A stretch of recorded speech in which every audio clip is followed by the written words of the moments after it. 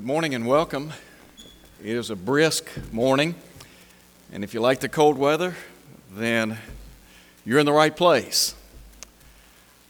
Personally, I prefer it a little bit warmer, but nonetheless, we take what we can get. I do want to begin today by making note of the fact that Troy and Ruby Black will be celebrating their 70th wedding anniversary on February the 17th. And that is a most unusual feat to think that somebody could be married together for 70 years. My understanding is that he was 18 and she was 14 when they married. And as a result of their union together, they have 4 children, 7 grandchildren, 9 great-grandchildren, and 5 great-great-grandchildren. Most couples I know would have already killed each other by now. But we certainly want to wish them the best, and we are very thankful for their great example. We're going to be looking today at 2 Corinthians chapter 5. Specifically, we want to look at verse 17. In 2 Corinthians chapter 5, verse 17. I want to begin today by asking you this question. Have you ever thought you would like to start over? To have a clean slate? To make what we might say is a brand new start in life? There are lots of folks that, as a result of some of the things that they have done in the past, would love nothing more than to begin a new life. I mean, the opportunity to just wipe the slate clean, to start over, has to be appealing to a lot of people. In 2 Corinthians chapter 5, at verse 17, Paul talks about the opportunity for a brand new start in life. I want you to listen again to what he said some 2,000 years ago. Therefore, if anyone is in Christ, he is a new creation. Old things have passed away. Behold, all things have become new. I want to begin by talking about, for a moment or two, the scope of the new life. Listen again to what Paul said in verse 17. If anyone is in Christ. What Paul is saying is the door to a new life, to a new start, is open to everyone. Whether male or female, whether young or old, rich or poor, doesn't matter. God gives everyone the opportunity to start over. You remember during his earthly ministry, Jesus said in Matthew chapter 16, in verse 24, if any man will come after me. And the idea is that to follow Jesus is open to all. Sometimes we talk about the gospel is for all. You remember in Matthew 11, verse 28, when Jesus said, come unto me, all you that labor and are heavy laden, the promise being that he would give us rest. And so the opportunity to start anew, to start fresh, has been extended to all. Paul would say in Romans chapter 1, verse 16, for I'm not ashamed of the gospel, for it is the power of God unto salvation to everyone that believeth, to the Jew first and also to the Greek. And so all of us have the opportunity, the invitation to begin a new life. And really that's a great source of encouragement to a lot of people whose lives have been marred by mistakes, unfortunate circumstances, and sins. Let me just talk for a minute or two about this open door and the people to whom this door is opened. I think about those who are despised. You remember there is an account in Matthew chapter 9 of Jesus eating in the home of Matthew Levi. Matthew was a tax collector.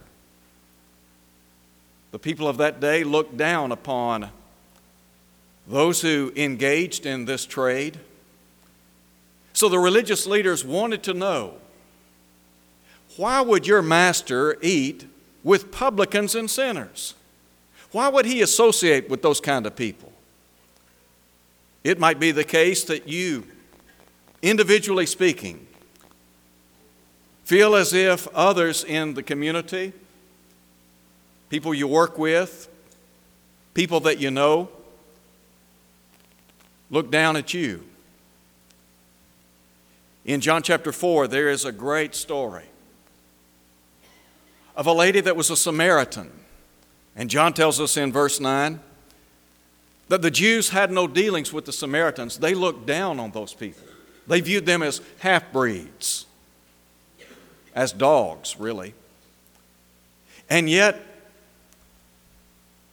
that door was open to her for a new life. And let me tell you what, this lady had a lot of problems in her life. And so I think about people that are despised. And then there are some that have been deceived. There are a lot of people in our world, they have bought into what we might call the world's system. It's all about today. Jesus talked about those who have been deceived by the cares of the world, the deceitfulness of riches. There are some people, they've gotten so caught up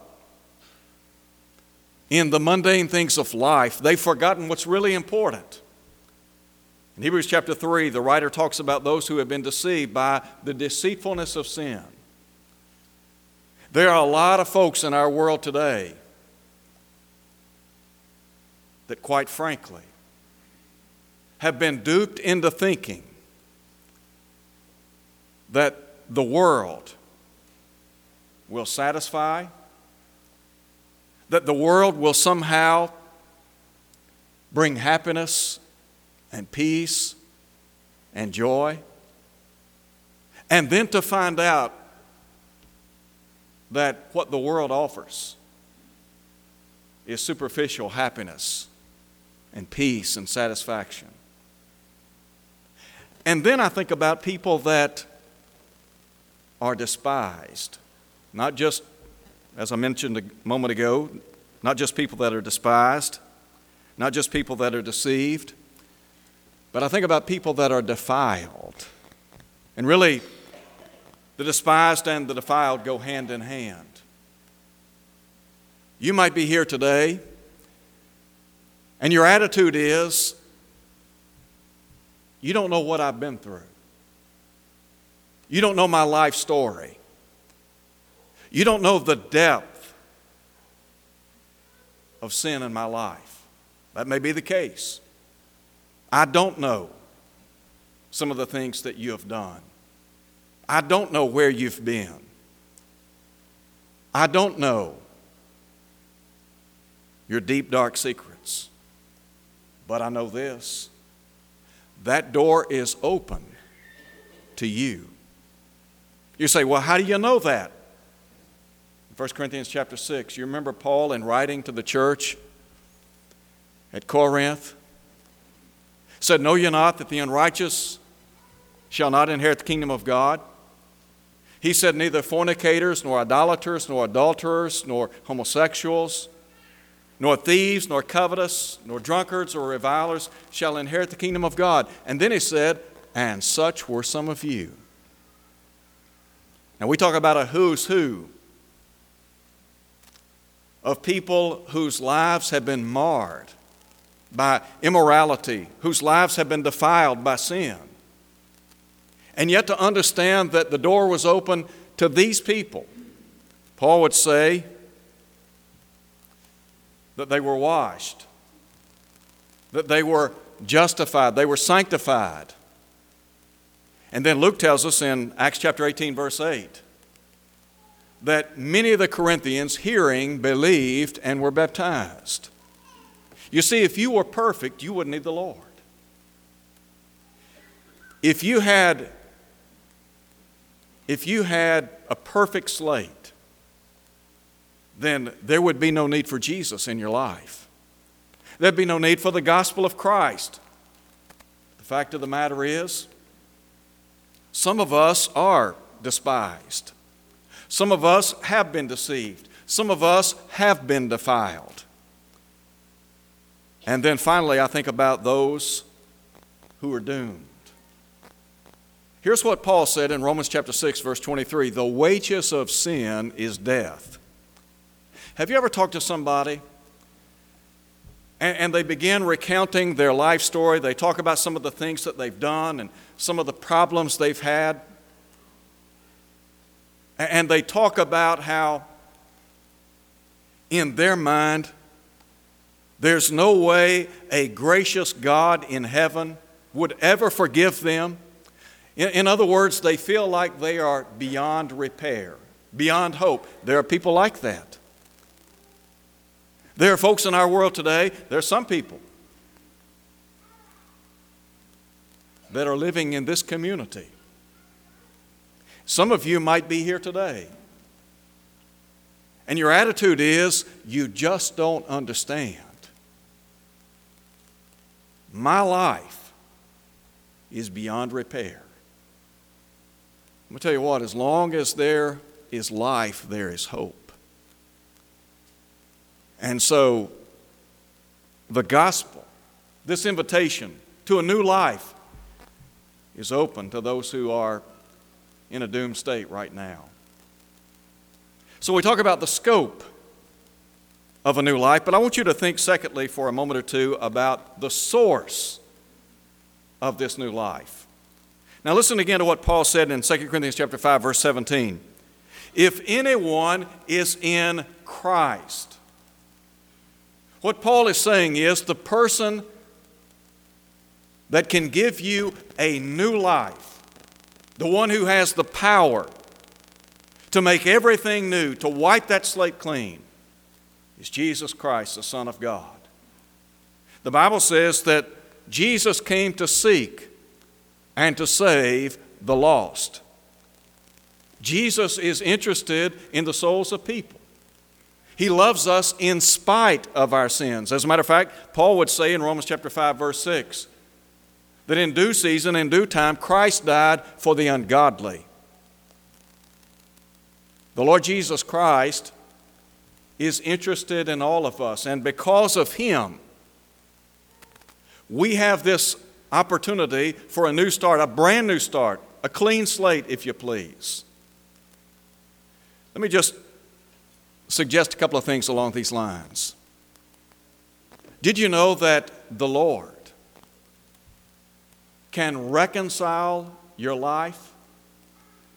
Not only can He reconcile your life, He can revolutionize your life. What do we mean when we talk about reconciliation? Well, the Bible says that without reconciliation, there is separation, alienation.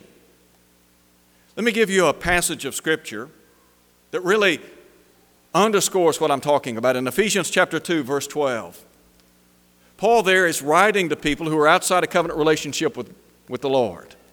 And he said they are without hope and without God in this world.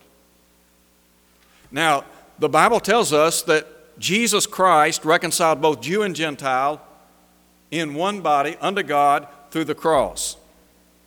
Reconciliation has been extended to the human family. The Lord can reconcile your life to God. Listen, if you would, to what Paul says beginning in verse 18 of chapter 5.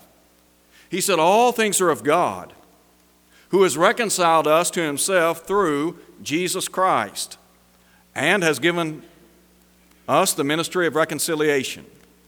That is, that God was in Christ, reconciling the world to himself, not reckoning their trespasses to them, and has committed to us the word of reconciliation.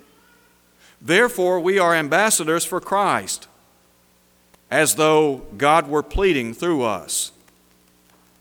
We implore you, we plead with you on behalf of Christ, be reconciled to God.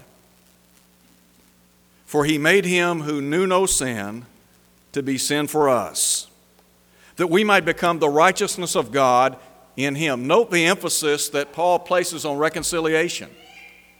What Paul is saying is that those who are outside of Christ, they're alienated from God. There is a separation there. There is a gulf. And yet Jesus went to the cross, and in his work on the cross has brought man and God together. Where? In the one body, the church. Let me talk for just a minute or two about not just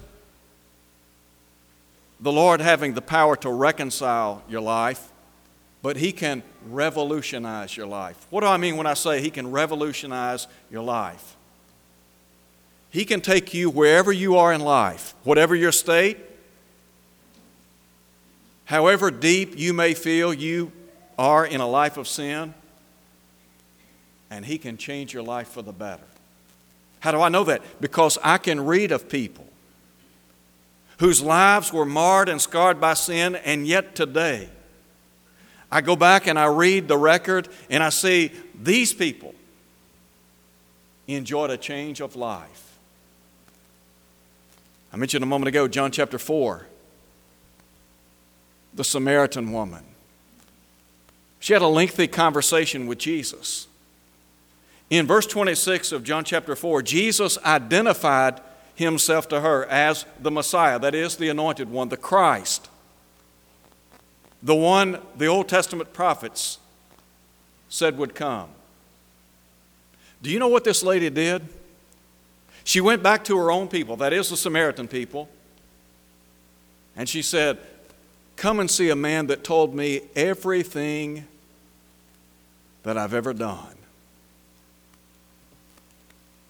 This lady not only had her own life changed for the better, but her own people were changed for the better. Now you have to understand, these people were despised. In the eyes of many, they were the defiled, viewed as dogs. And yet Jesus made a difference in their lives. He is the difference maker. He can make a difference in your life. What about Zacchaeus? You remember Zacchaeus in Luke 19? Jesus spent some time in his home. Zacchaeus was so impressed with what he heard that he honestly and very candidly talked about his past, didn't he? He said, "I give half of my goods to the poor." And then he said, "If I have taken anything from any man, I will restore it fourfold." And I think the idea is that he had probably been skimming money. He was a tax collector. And Jesus said, "Today salvation has come to your house." Now here's a guy that was an outcast, just as Matthew was. He was despised, defiled. And yet the Lord made a difference in his life. And then I think about Paul. You know, the beauty of reading the words of Paul is he has been where many of us have been in life. That is, when you look at his life, you see somebody who lived in sin. Paul would say in writing to Timothy, he talked about how the Lord had put him into the ministry. Though before he was a blasphemer, persecutor, and he said a haughty or insolent man. But he said, "I did it ignorantly in unbelief." I want you to listen to what he said then. "The grace of our Lord was exceedingly abundant with faith and love which are in Christ Jesus. This is a faithful saying and worthy of all acceptance, that Christ Jesus came into the world to save sinners. Now listen to what he said, of whom I am chief. If you want to look back at the life of somebody who viewed himself as the chief of sinners, that guy was Paul. And so Paul is saying to those of us who are living today, look, if I can be saved, you can be saved. If my life can be changed for the better through Jesus, your life can be changed for the better. Do you believe that? He is a difference maker. Thirdly, I want to just very quickly mention the state of a new life. Listen now to what Paul said in verse 17 again. Therefore, if anyone is in Christ, he is a new creation. Old things have passed away. Behold, all things have become new. Paul here speaks of this new creation, this new life, this brand new start. How is that possible? It begins with the new birth. In John chapter 3, Jesus had a conversation with Nicodemus, and Nicodemus was a ruler among the Jewish people. He was a Pharisee. He came to Jesus by night, and he said, Rabbi or teacher, we know that you're come from God, because no one can do the signs or miracles that you do unless God is with him. And then Jesus said, Verily, verily, truly, truly, I say to you, except a man be born again, he cannot see the kingdom of God. Now, Nicodemus thought Jesus was talking about a physical birth. So he raises the question, how can a man be born when he is old? Can he enter a second time into his mother's womb and be born? And Jesus said, Verily, verily, or truly, truly, I say to you, except a man be born of water and the Spirit, he cannot enter the kingdom of God. He said, that which is born of the flesh is flesh. That which is born of the Spirit is spirit. And then he said, marvel not that I say to you, you must be born again. I can't promise you a new start, physically speaking. It's impossible for us to go back and to be born again, physically speaking. But I can tell you one thing, you can experience the new birth. You can come to the Lord believing that He is the divine Son of God, just as He said over and over again in the gospel records. Jesus would say, except you believe that I'm He, you'll die in your sins. And then to repent, to turn to God, to confess His name before others, and then to be immersed in a watery grave of baptism so that every sin might be washed away, and then to be placed in the kingdom of God, according to Acts 2, verse 47. The new birth is followed by a new beginning. Listen again to what Paul said. If anyone is in Christ, he is a new creation. He said, old things have passed away, all things have become new. Think about this for a minute. When we experience the new birth, that is, when we are baptized into Christ, the first thing we have to do is let go of the past. Now, the Bible tells us that we repent, that is, we turn from a life of sin. We're baptized into Christ. We rise to walk in newness of life. So we have this new start, this new beginning. One of the most difficult things to do is to let go of the past. Now, when you're born again, spiritually speaking, as Jesus talked about, there are two things that occur. Number one, God forgives your sins. He wipes that slate clean. Whatever you've done, wherever you've been, whatever you've said, all of that is behind you. The Hebrew writer said, I will be merciful to their unrighteousness in Hebrews chapter 8 at verse 12. Not only does God forgive your sins, but He will forget your sins. Listen to Hebrews 8:12. I will be merciful to their unrighteousness, and their sins and their iniquities will I remember no more. What the writer is saying is, God is not going to dredge up your past. Once you've been forgiven, He's not going to say, now wait a minute, you remember what you did back on such and such a date? Do you remember when you went here? Do you remember when you said that? All that's in the past. God will purge the record. He'll wipe that slate clean. You'll never again have to look at those sins. You'll never again be faced with those sins. So we have to let go of the past. Now that's the difficult part, isn't it? Sometimes the hardest person to forgive is self. Letting go. Paul talks about forgetting those things which are behind in Philippians chapter 3. And then living in the presence, living one day at a time. Understanding, I only have a short period of time here on earth. The psalmist said, teach us to number our days that we may apply our hearts to wisdom. To realize that the time that I have here ought to be used constructively for the Lord.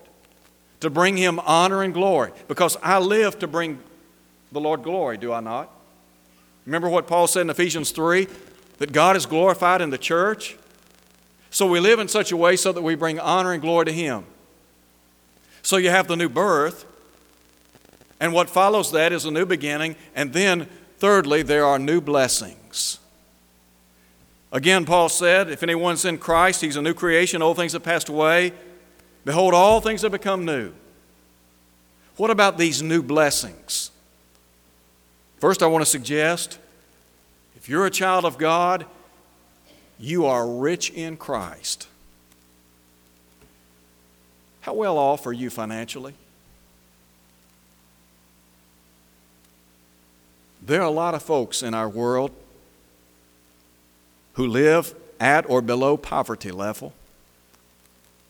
And then there are those that we identify as middle class. And then you have the upper crust. It's sad that in the world in which we live, so much emphasis is placed on materialism, what we have in life.